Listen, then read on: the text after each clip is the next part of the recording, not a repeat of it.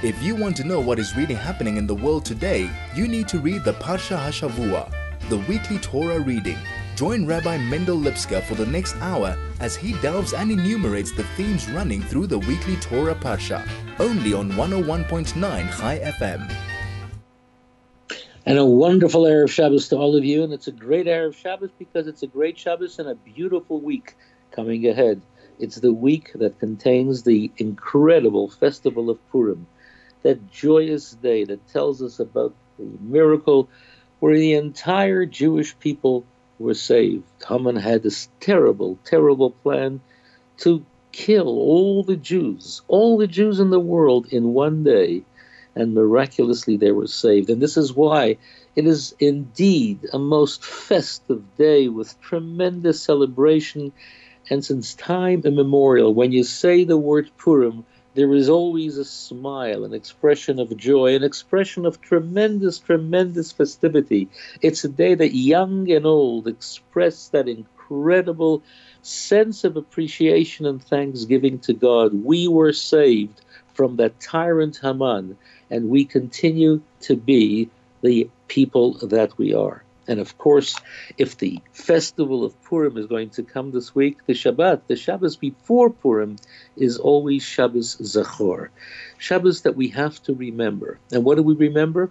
We read in the Torah how Amalek, from whom Haman is a descendant, Amalek attacked the Jewish people.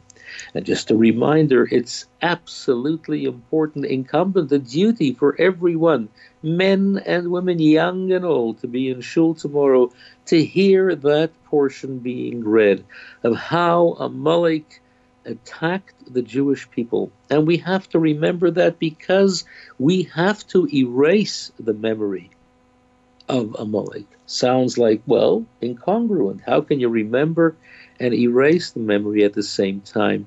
And this is something which is important for us to understand. We cannot forget. Forgetting is something which is destructive. Forgetting indicates that somehow we erase an important part of our past. We have a long and proud history. We have a history of greatness, of nobility. We have a history that goes all the way back to Abraham and beyond to the beginning of creation. We have a history where God gave us tremendous, tremendous responsibilities and privileges, and he told us precisely how to behave in this incredible world that God brought into being. He gave us all sorts of instructions, all sorts of laws, all sorts of duties to fulfill. And we dare not forget, because if we forget, we somehow bring about an eclipse, not only in our minds, but in the whole development of our people. Throughout history, what was our biggest mistake? Our biggest mistake is when we forget the past, whether we do so on purpose or accidentally, whether we forget what happened in the past simply because, well, perhaps nobody told us, or perhaps we consciously forget the past. This is something that we as a people cannot, indeed dare not to. We have to remember. And therefore, when Shabbos Zachor comes along, this is a stern reminder, a very clear instruction. Zachor, remember, because our past is something which is absolutely important. Our past makes our present understandable, and it makes our future clear as well. Now, what is it we have to remember? We have to remember that once upon a time, we came out of Egypt and we were marching to Sinai to receive the Torah. And Amalek was a formidable enemy. He was a grandson of Esau. Esau was one who had vowed to destroy Jacob. And Esau said, Jacob and I are two separate worlds. Jacob believes in morality and decency and goodness. I believe in power, in might, in strength. I believe that the human being has the right to control this physical world. Jacob lives in a dream world. He believes in God. He believes in all sorts of strange and distant things. And this is why Esau could not tolerate the existence of Jacob. Amalek is the one who tries to implement that philosophy of Esau in a most practical sort of way. When he sees the incredible miracle of the Jewish people coming out of Egypt, a slave people coming out with strength, coming out with power, seeing the incredible miracles, slave people coming out of Egypt. Egypt was the most powerful land. Not one slave ever escaped. And here are millions of people marching out with pride, with dignity, with tremendous strength. The story of the splitting of the sea, again and again, miracle after miracle. Amalek says he cannot allow this people to reach Sinai, because if these people actually reach Sinai and receive the Torah, it will become a world where God's law will indeed become the law. And the so-called strength and power of Amalek that he inherits from Esau will no longer be the strength and power of the world. It will forever be challenged by the ethics and morality and dignity of Torah and its law. And he attacks the Jewish people. The entire world stands in awe of the Jewish people. God has shown miracle upon miracle to this people. The world stands back in awe of God and his people. And Amalek has the chutzpah, the audacity to attack the Jewish people. And in this way, he in fact communicates to the rest of the world, don't be so impressed with this people. Don't be impressed with the God who protects this people. I will show you, says Amalek, that I can and will destroy them. The message that he sends out to the world is, despite the fact that God, so to speak, protects this people and miraculously carries them, and they are marching towards Sinai in order to somehow bring into effect the eternal bond of the Jewish people through Torah, I will show you that the might of power will ultimately reign forever. And what happens? He attacks them in a moment of weakness. And this is what we have to remember. More of that soon. This is the Parsha Hashavua with Rabbi Mendel Lipskar, only on 101.9 Chai FM. We're talking about Amalek and how he attacked the Jewish people and how the Jewish people have to remember that event for a number of reasons. What did Amalek want to do? Amalek wanted to destroy the Jews because he realized the Jews were the symbol of that which God wanted to implement in the world by giving the world the Torah. That the world has to be a place that is based upon the laws of decency, of morality, of goodness. The laws of God has to govern the world. Amalek was convinced, no, it's the laws of man, power, might, ruthless strength. He who is strong rules, he who is strong succeeds. But he saw the Jew as the witness, the symbol of one who will fulfill the will of God, because if the Jew makes it to Sinai, he will accept upon himself the bond through Torah. And this is why Amalek was determined to destroy the Jewish people. But he also knew that the Jewish people are protected by God. And therefore, he had to devise a plan through which and by which he could attack the Jewish people. So what did he do? He looked for the weak. He looked for the stragglers at the back of the great march of the Jewish people. And that's where he attacked them. He attacked the tired and the weak. And he felt that once he had that ability to attack a portion of the Jewish people, he would ultimately have the strength to attack all of them. Amalek is devious, he's sly, he's cunning. He knows the weakness of each and every single one. And this is why we have to remember. We have to remember because this is a recurring threat throughout history.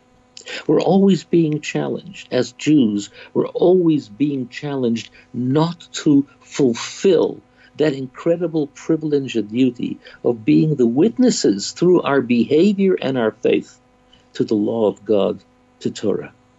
And Amalek comes to us in all sorts of different disguises because he is subtle and he is clever, and above all, he knows what our weaknesses are. He knows when we are tired. He knows where that point of attack can take place. And as I've often said, what is memory? Memory is not only the ability of remembering something in the past. Memory is that incredible ability to go into oneself and to know oneself on a deeper and more profound level. A great many people know themselves on a superficial level, but memory is also the vehicle. It's a gateway to know oneself on a more profound level, to know one's strengths, one's abilities, and yes, one's weaknesses as well. And when a person applies that dimension of memory to life, then a person is a far stronger position. First of all, he knows his strengths, he knows his abilities, and he is able to develop those strengths, those abilities. He also recognizes his weaknesses, and he can protect himself against an attack on those weaknesses. All of us, each and every one of us, has a weakness or two, perhaps even more. But sometimes if we're not aware of those weaknesses, that's precisely where Amalek will and can attack. And Amalek doesn't come across or attack us as an enemy. Amalek can cloak himself as pious, as a friend, as someone who comes along for our benefit. But all Amalek really wants is to come and hurt us where we don't even realize he is going to attack. And this is why we have to use the deeper dimension of memory, of Zachor, to know who we are, our strengths, and perhaps more importantly, our weaknesses, so that we can protect them and recognize when Amalek approaches in the many different disguises that he comes along with. Because Amalek is, as I said before, very, very clever, sly, devious. Amalek introduces himself as someone who is close to us and a friend. But all Amalek wants to do is to undermine that which we stand for and who we are. All Amalek wants to do is to break that incredible, infinite, and eternal bond that we have. He weakens us. He makes us think that that which we consider to be holy and proper is unimportant. And that is the ongoing, perennial attack of Amalek. And this is why each and every single year, when we come to the Shabbos before Purim, we must be in shul and hear that reading. Zachor, remember, don't forget, Timche. You have to erase that element that's trying to destroy you. Why have the Jewish people gone through so many difficult times? It's because we have forgotten who we are. Yes, we have suffered even though we know who we are. But more so, we have gone through tremendous trials because we have forgotten who we are. And when we forget, we are attacked. Yes, we might think that we are, living in a brand new, wonderful world without any difficulties. We think that Amalek embraces us with both hands. The fact remains what he does is destroy the identity and strength that we possess. Zachor, the Torah says, remember. Remember, because memory enables us to know who and what we are. And not only as a people generally, collectively, as a nation, but as an individual as well. Because when we take a look at the reading, when you'll hear it tomorrow in shul, it's in the singular that this is told to us. Zachor, remember what Amalek did lecha, to you, singular. Because this battle is not only a national or collective battle of a nation against a nation. It's a battle of an individual going through life. And every one of us has that battle. Each and every single individual has to battle in terms of making sure that your strengths and qualities are enhanced and your weaknesses are protected and somehow changed for the better. Because the Amalek might be within you. Amalek might be that type of thought within yourself that can and will undermine your thinking.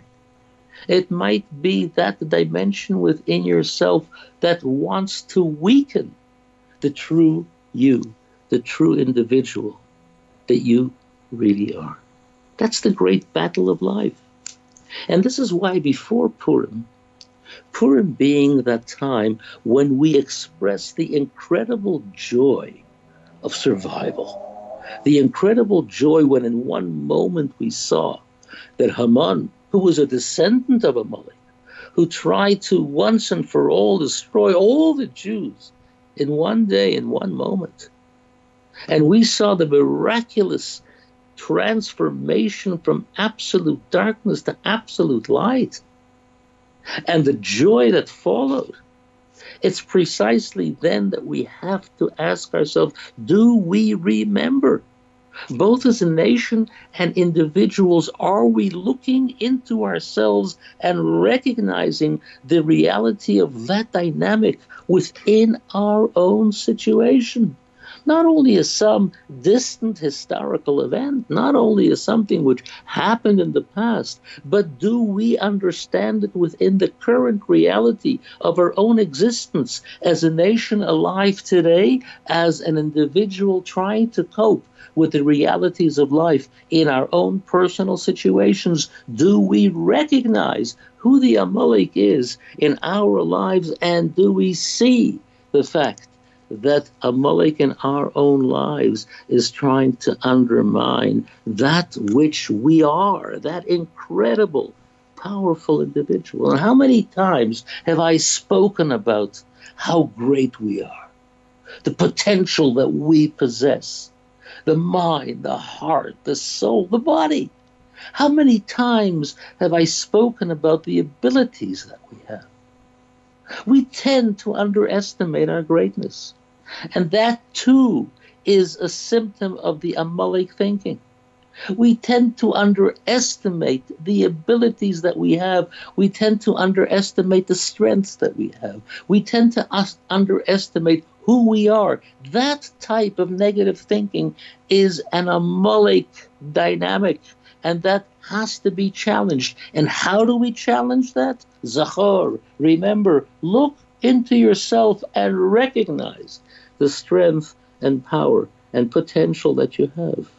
And once we do that, as I've been talking about the last few weeks, the net result of that type of thinking, the conclusion is intense and powerful, dramatic joy. Because once we recognize our potential and we work at realizing, putting into effect that which we possess, there is no greater joy than that. And this is why the Shabbos before Purim, we say Zachor. We meet Amalek head on, and we approach Purim with a different type of strength, of recognition. And the joy becomes so much more intense and so much more powerful and so much more personal. It's not some story that happened 100 years ago or 200 years ago or 500 years ago or 1,000 or 2,000 years ago. It is something that I relive here today. And it's not only about nations and physical enemies. It's about this incredible internal struggle over which I have succeeded, and I have come through with a tremendous sense of clarity and purpose. I have seen myself and my strengths. I have seen myself and recognized my Amalek, and I have beaten that Amalek within myself. This is Zachor. And this is why it's so important to be in Shul and to hear the reading of Zachor, what he will do to you individually. And we listen to that and we respond by saying, no, Amalek, I know who you are. And despite the fact that you clothe yourself in such wonderful, wonderful disguises and uniforms in order to ingratiate yourself to me, I recognize who you really are. And I won't allow you to attack my weaknesses. I won't allow you to attack who I am. I am a devoted person who made certain promises at Sinai, and I will fulfill them because Torah and mitzvot are part and parcel of my life. More of that soon. This is the Parsha Hashavua with Rabbi Mendel Lipskar, only on 101.9 Chai FM. We're talking about Amalek, but it's also Parsha Vayikra. Not only Parsha Vayikra, but we begin to read the new book of Vayikra, the book of Leviticus. They were talking about the Parsha Vayikra, opening up the third new book. We concluded the book of Shmot of Exodus last week. We called out Chazak, Chazak, Benit Chazek. And this week we are starting again the third book. And the third book is an important and special book because it deals with korbanot, it deals with sacrifices. And while sacrifice is something which is so difficult to understand, it is, after all, the primary function of what took place in the temple. It is the method through which the closeness became evident between Bnei Yisrael, the Jewish people, and God himself. And when the temple was destroyed, our sages tell us that our prayers replaced the offerings, the sacrifices, because that ultimately indicates the process of korban, which comes from the word kiruv, which comes from the word getting closer to Hashem. Sages tell us something very interesting, that as the third book, it's in the middle of five, two on the right and two on the left, and in a sense it becomes the backbone, the spine of the five books of Moshe. The first do deal with the creation of the world, the formation of the family of Jacob, Isaac, and Abraham. The second book deals with the development of the Jewish people, receiving the Torah. The last two with what happened to the Jewish people as they wandered through the wilderness, and of course the repetition. Vayikra is the center which talks about avodah, the service, how the Jewish people live their lives. And what's the key to the avodah of the Jewish people? The avodah of the Jewish people is based upon a life of sacrifice, not sacrifice in the literal sense of the word, but sacrifice in the sense of giving something up. Now, most people know that when you give up something, it gives you a tremendous sense of inner satisfaction. A lot of people think the more I have, the more I get, the more I receive, the happier I will be. It's not true. The more I give, the more I share, the happier I am. I've seen it in practice.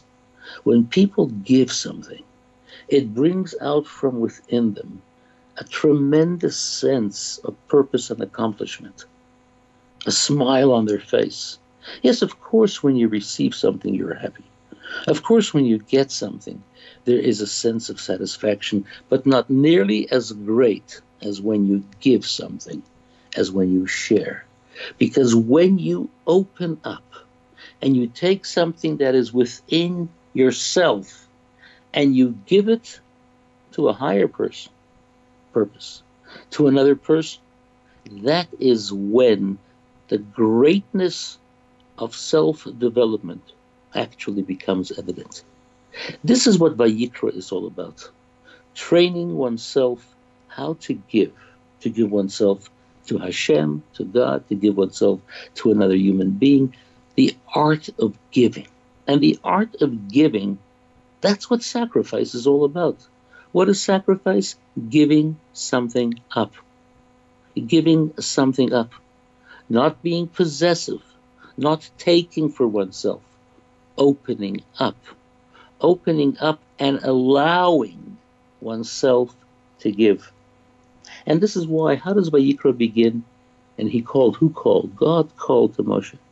And as Rashi says, calling is an expression of tremendous love. Why tremendous love?